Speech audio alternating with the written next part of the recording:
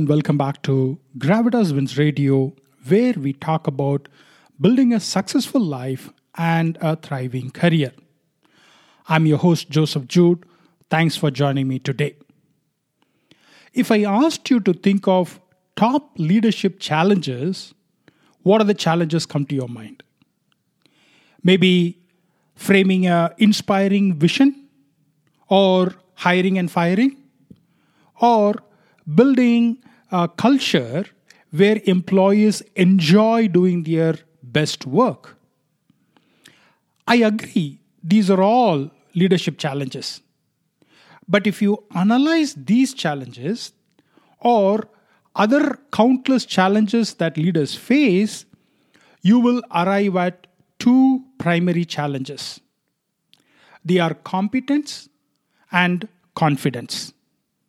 Let me talk about competence first. As leaders, we go through different stages in our career. Say you start a company with 2 employees. You become successful and start to hire. Every time your employee counts doubles, you have a different company. You need different competencies to lead that company. Or take another example. You are a developer in a software company. You start as a developer. In some years, you become a project manager. And in few more years, you become a business unit head. At every stage, you require a different set of competencies. As a developer, probably you need to manage only yourself. And as a project manager, you need people skills. And as a business unit head, probably you need financial skills. This is the reason that Marshall Goldsmith wrote the book, What Got You Here Won't Get You There. Now let's talk about the next challenge, confidence. You might have every competence to play the role that you are in, but if you're not bold enough, then you will fail as a leader. If you are promoted and now you have to manage your ex-colleagues or your peers, and you think, I may not be able to get work from them, that's a lack of confidence. Or the peer you hired from another company might intimidate you with their experience and knowledge. Or you might get overwhelmed with all the responsibilities that come with your new role.